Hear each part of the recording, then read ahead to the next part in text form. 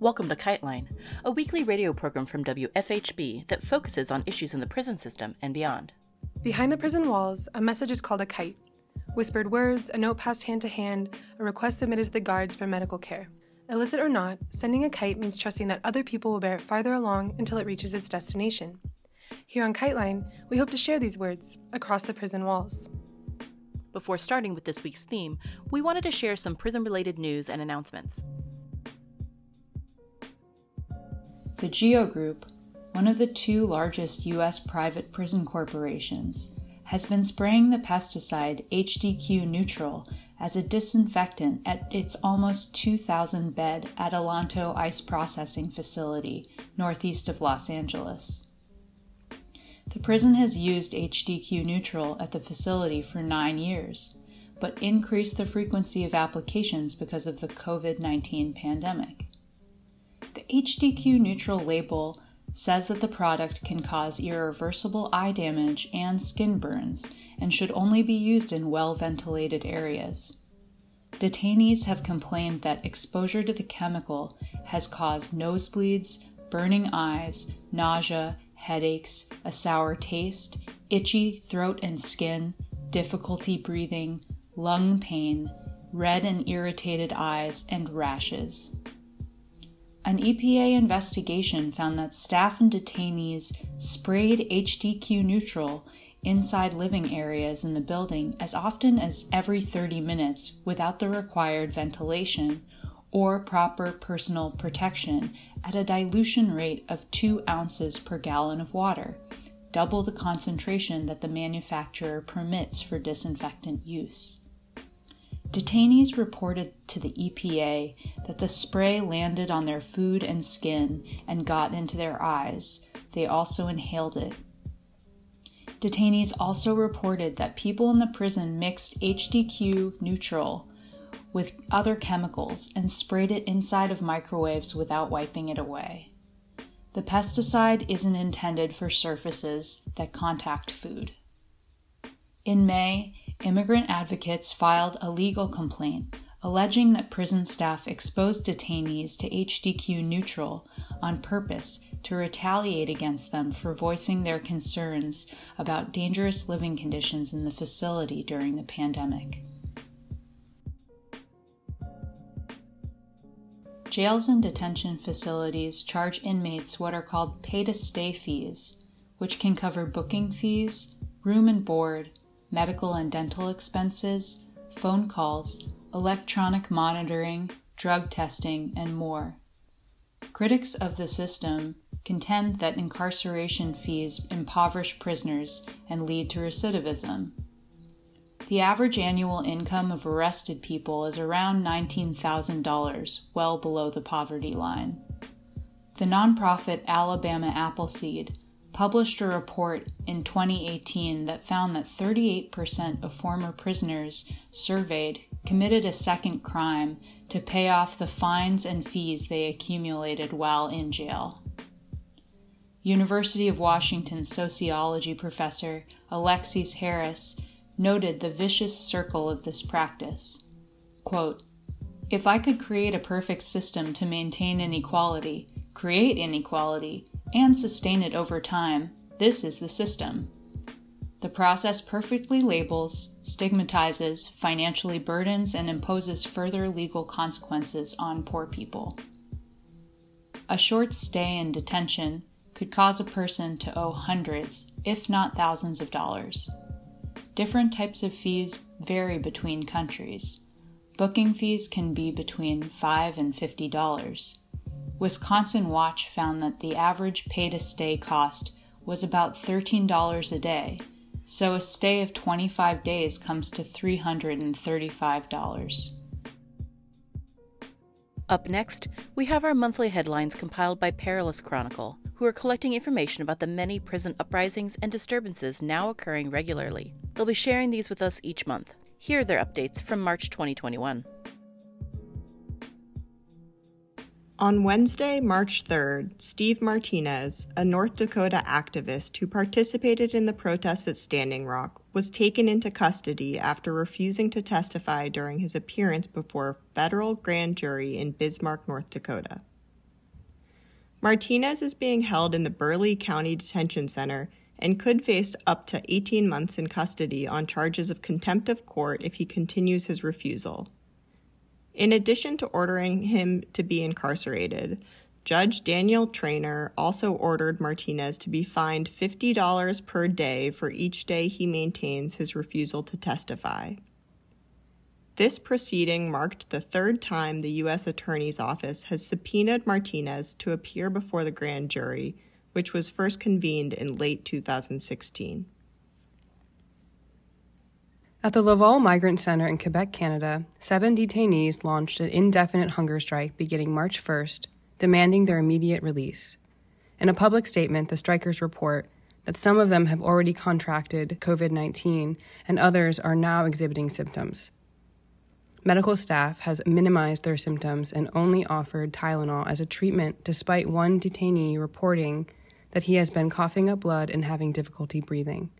Further, those detained are being held in solitary conditions, which is negatively impacting their mental health. The Laval strikers assert that at all times, detention as an immigration policy is an unjust measure with or without COVID. In the first week of March, several detainees went on hunger strike for 2.5 days at Otero County Jail in Alamogordo, New Mexico. According to Alamogordo Daily News, the hunger strike was to demand the release of the medical records regarding health conditions, COVID-19, and the number of cases inside the facility, as several detainees have reported unsafe conditions and practices.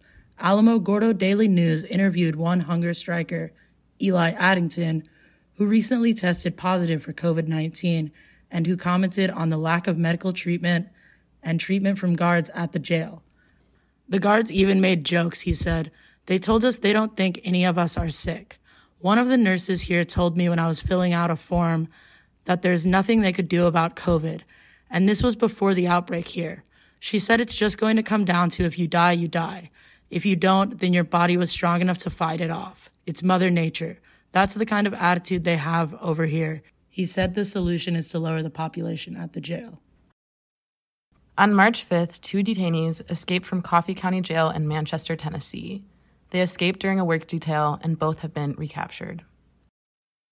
In Ontario, Canada, at Barton Jail, also known as Hamilton Wentworth Detention Center, 50 prisoners from Units 4B Left and 4B Right launched a coordinated hunger strike on the morning of March 10th. That morning, outside supporters with the Barton Prisoner Solidarity Project used a banner to announce the hunger strike to the other units. By the next day, prisoners from 5 other units had called to inform supporters that they were joining the strike.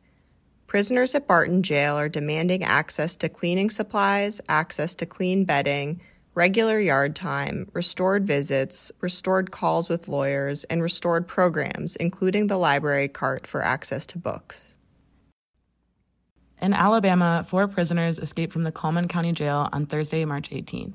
The men escaped through an air vent near the showers and kicked their way through a wall on the 2nd floor.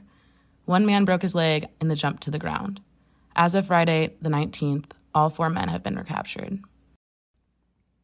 On March 27th, at the Oklahoma County Detention Center in Oklahoma City, several prisoners attacked and then held hostage one guard.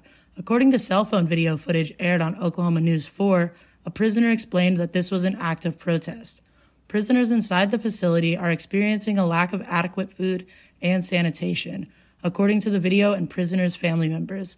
Oklahoma City police shot and killed one prisoner while responding to the incident, and the guard held hostage was hospitalized.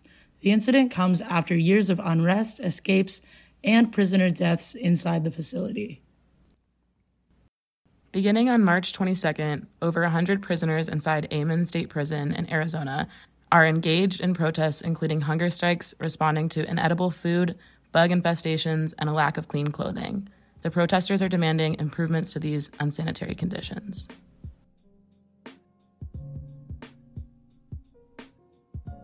This week, we share the first part of a conversation with Balagoon, an Indiana political prisoner who's been locked up for almost 43 years, 31 of those years in isolation. Now, at age 61, he's seeking a sentence modification due to his worsening health conditions, as well as the fact that, as he puts it, after 43 years inside, he simply isn't the person he used to be. Balagoon was a participant in the famous 1985 uprising in Indiana's Pendleton facility. We'll talk more about the uprising next week, but this time he talks to us about the reasons for his sentence modification request, as well as how his perspective has shifted after nearly 43 years inside. He says that his activism has transitioned away from focusing on the material conditions to helping people file petitions and advocate for themselves. Balagoon speaks to mentoring younger prisoners and how the state of Indiana has already exacted a heavy toll from him.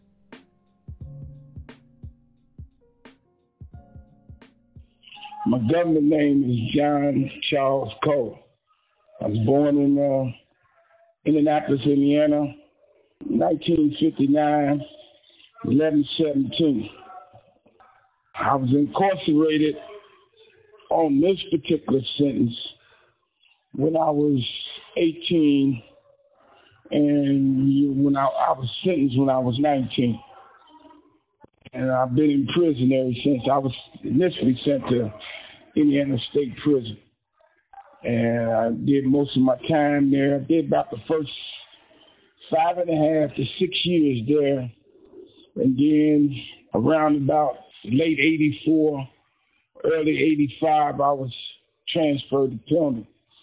I felt like, Pendleton would be a good place for me since I had about 3 more years ago before I, was due to be released.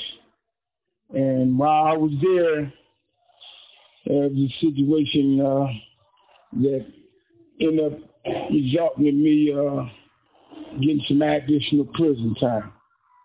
Could you tell us a little bit about the situation you're in right now as far as the conditions you're dealing with at Wabash Valley, your medical issues? I was just recently put back on the shoe, for my interference in an incident, concerning, one of my rats. But prior to that, I did 31 years and 5 months in isolation on various control units throughout the state of Indiana. As a matter of fact, after the February the 1st riot at the Indiana Reformatory, I was locked up February the 2nd and was held on lockup from February the 2nd of 85 until August the 8th of 2017. So I was released to population for the first time after 31 consecutive years and 5 months on a solitary confinement type condition. Over the years on these lockup units, the conditions and the toxic, environment took its toll on me, and I started having health problems. They really began in 2009. It really got serious in 2009. I started suffering from what they call heart arrhythmias. But come to find out, it wasn't so much the environment per se. It was a result of me taking these blood pressure pills that they give me that they call water pills. What they didn't advise me of when they gave me these pills was that once you take them, you can't just abruptly stop. The side effects of abruptly stopping is that they narrow your arteries and your vessels, to whereas your organs don't get enough oxygen. So once I took the pills in 2008, I stopped taking them subsequently right after that. And approximately 9 to 10 months later, I started having these arrhythmias. And, health ain't really been the same since, in conjunction with a lot of other stuff that I done went through on the units, with the water, the food, and just the overall oppressive conditions. But in addition to that, I just got old, I'm 61 years old now. Knees is going out, pain in my shoulder, stuff like that. I'm sure not the physical specimen that I used to be. And everybody recognized that, I'm an old man now. I guess that was one of the reasons why they seemed fit to let me out in population. I got old, So right now you're trying to get a sentence modification. Could you speak on the details of how you're trying to get the sentence modified? I found out in 2010, I do a lot of paralegal work. I found out in 2010 that when I was put on trial in June of 1987 and subsequently convicted and sentenced in July of 1987, I found out, in 2010 that instead of them convicting me of the offense that I was charged with, I was convicted of an offense that I wasn't charged with. At the particular time I was put on trial, I was charged with non-consensual confinement. But the circumstances of my case, with regards to the rebellions that took place at the reformatory, clearly shows that when I was charged with criminal confinement, I was basically committed the offense of forcible removal confinement. That's to say that I physically, took guards and moved them from one area to another area using force. Whereas with non-consensual confinement, the circumstances are different. So I was convicted based upon the evidence of physical removal confinement as opposed to non-consensual confinement. Now, I found this out, years later. But the law is clear that a conviction based upon on evidence that was never charged, is a conviction that can't stand. So that was one of the issues that I was arguing with the Indiana Courts of Appeal on a successive petition, but they denied it. That was a can of worms that they didn't want to open. I felt like, had they, allowed me to go forward with that, it would have probably resulted in a lot of other, prisoners who did having their convictions overturned who were charged under that same statute. Right. But one of the reasons I felt that I was worthy of a modification of sentence is because of the changes that I made over the years in terms of reforming or remaking, my character, the person that I was. All the reputation that I built for being, a recalcitrant prisoner, a rebellious prisoner, somebody that was always running around advocating, things that undermined the authority of the prison. They couldn't say that no more. After spending 31 years and 5 months back here on these units, I had basically matured and came to terms, with my own faults, as opposed to, always blaming somebody else from, the mistakes or the choices that I made in my life. I was also good with the youth. I had something to really pass on. In trying to get my sentence modified, those are some of the things that I was bringing to the table. That I'm not the same person that I was when I caught the case. When I caught the case in 85 or when I was put on trial in 87. That in itself, warrant consideration for modification. Then you take into consideration nobody was killed, in the disturbance or the rebellions that took place February 1st of 1985. And so because I've spent over 42 years in prison, almost 43, I believe that I am deserving of a modification of sentence. For them to hold me beyond the 43 years is, this goes beyond or any type of rehabilitative, incentive that they might have had, for me. In short, I done gave the state of Indiana its pound of flesh, so to speak. I done suffered enough. I done been through enough. And then, in addition to that, my health is failing. So I'm presenting this petition in hopes that, the state of Indiana will show me some compassion at this particular stage of my life. The specific objective with the sentence modification is they sentenced you to 84 years with 4 different 20-year sentences, right? Yeah, right.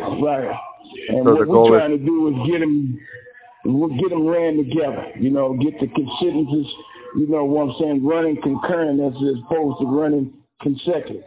Now they changed the law since then. When I got sentenced, the judge had total discretionary power to sentence me to discretionary sentence. But since then, the legislature thought that the judge had too much discretion, and they thought that such sentences were outrageous. And in certain instances constitute cruel and unusual punishment. So to rein the judges in, that, the legislature took away that discretionary power.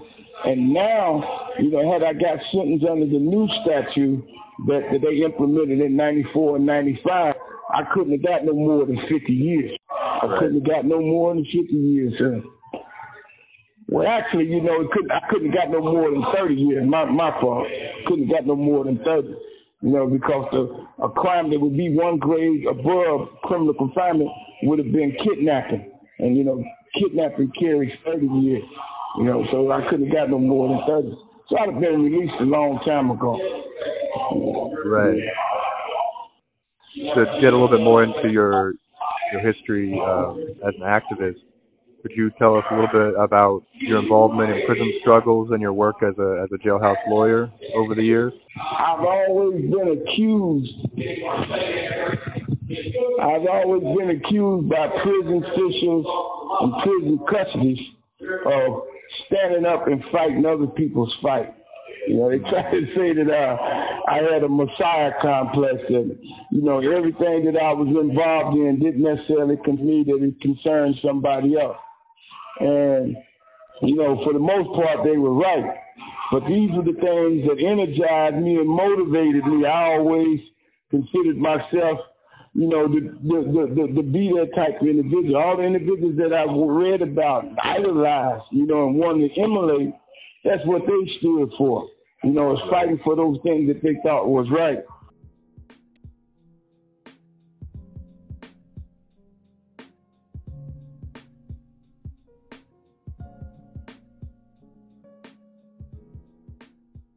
My initial struggles in the system, about other people were more so, with, in the physical sense.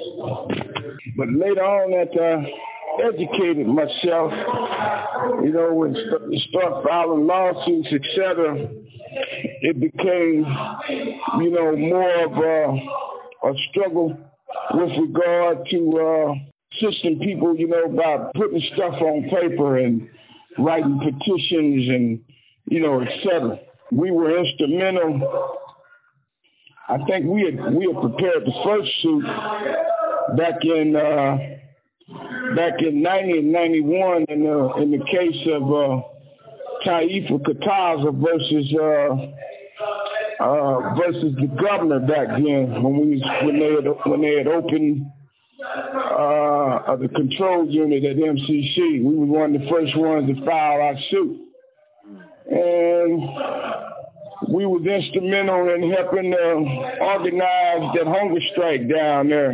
We didn't necessarily have the network that some of the other RADs had, but we used our influence to get other RADs, to participate in it. And then when we got here, when we got transferred down here years later to Wabash Valley in the mid-90s, we were instrumental in talking to Human Rights Watch and Amnesty International and highlighting, some of the contradictions that was going on the unit as it relates to, human rights issues for the prisoners that had mental issues that were doing harm to themselves on these units. Right. We gave a few interviews, in that regard, and we was always, writing petitions, for those who couldn't write for themselves. So, in that regard, we would still, resist. We would still, looking out, for our fellow men. And, there was a lot of other people that we wrote. We still got a lot of that stuff that, we wrote in the past, to various organizations and various little groups that were doing work around prison issues. And, we'd pretty much changed our tune over the years, instead of, taking those hard lines where we was going to tear the unit up and, go at these individuals on the physical tip. We changed. We toned that down. We got away from that.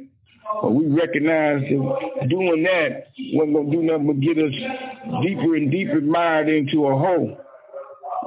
So, and they recognize that too. The powers that be, they recognize that too. I can't necessarily really prove it, but I would venture to say that every range that I was on, because my reputation at times preceded me, that it was somebody on that range who had a responsibility to let them know what I was thinking and was planning on doing. On these units, we go out, we don't necessarily do it as much as we used to, but we still try to reach for these youngsters that come up in here. But it's different now than what it used to be. Most of the young brothers are so damaged that it's hard to reach them. It ain't like it was when we come up in here with the old cats with, and we was hard-headed too, but we could be reached. You put us on these units with no television, no radio, and with a book and some old cat, you know what I'm saying, that done been through some things and knew some things. Initially we might have rejected what he was saying, but eventually we got it. Well, it's just the opposite now. Oftentimes when we be trying to reach some of the youngsters, it's like talking to a wall. It's akin to trying to blow air into a dead body. It's almost impossible to resuscitate these cats. For one reason, we can't get them to turn this music on. We can't really get them to pay attention for 5 minutes. And that's not absolute, but the vast majority of them is like that.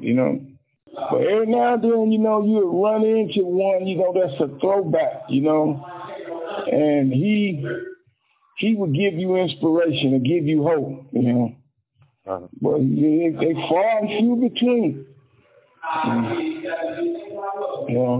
We used to always talk about, when we was coming up, they always used to talk about, the conditions got to be right?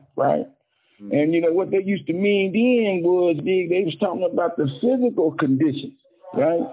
Well, I think now, what I'm saying, we got the physical conditions, but now what we're missing is the subjective conditions. You did that mindset. You can find out more details about Balagoon's situation by visiting idocwatch.org. This has been KiteLine. Anyone can reach us via our P.O. Box, KiteLine Radio, P.O. Box 2422, Bloomington, Indiana 47402. Please keep sharing the number for our coronavirus hotline. We'll continue to air messages from prisoners who call in from the inside and family members calling in for support for their loved ones. You can call in on behalf of a loved one, or they can call in to record their message about the impact of the coronavirus on their facility at 765-343-6236. You can follow KiteLine Radio on all social media platforms. If you want to support our work, you can find us at patreon.com/KiteLine Radio Show. Any funds raised beyond operating costs will be sent to folks on the inside. KiteLine is intended as a means of communication between people across prison walls. KiteLine, WFHB, or any affiliates airing this program are not responsible for the opinions expressed on the show. Please join us every Friday for more stories, news, and insights about the impact of prison on our community. Thank you for listening.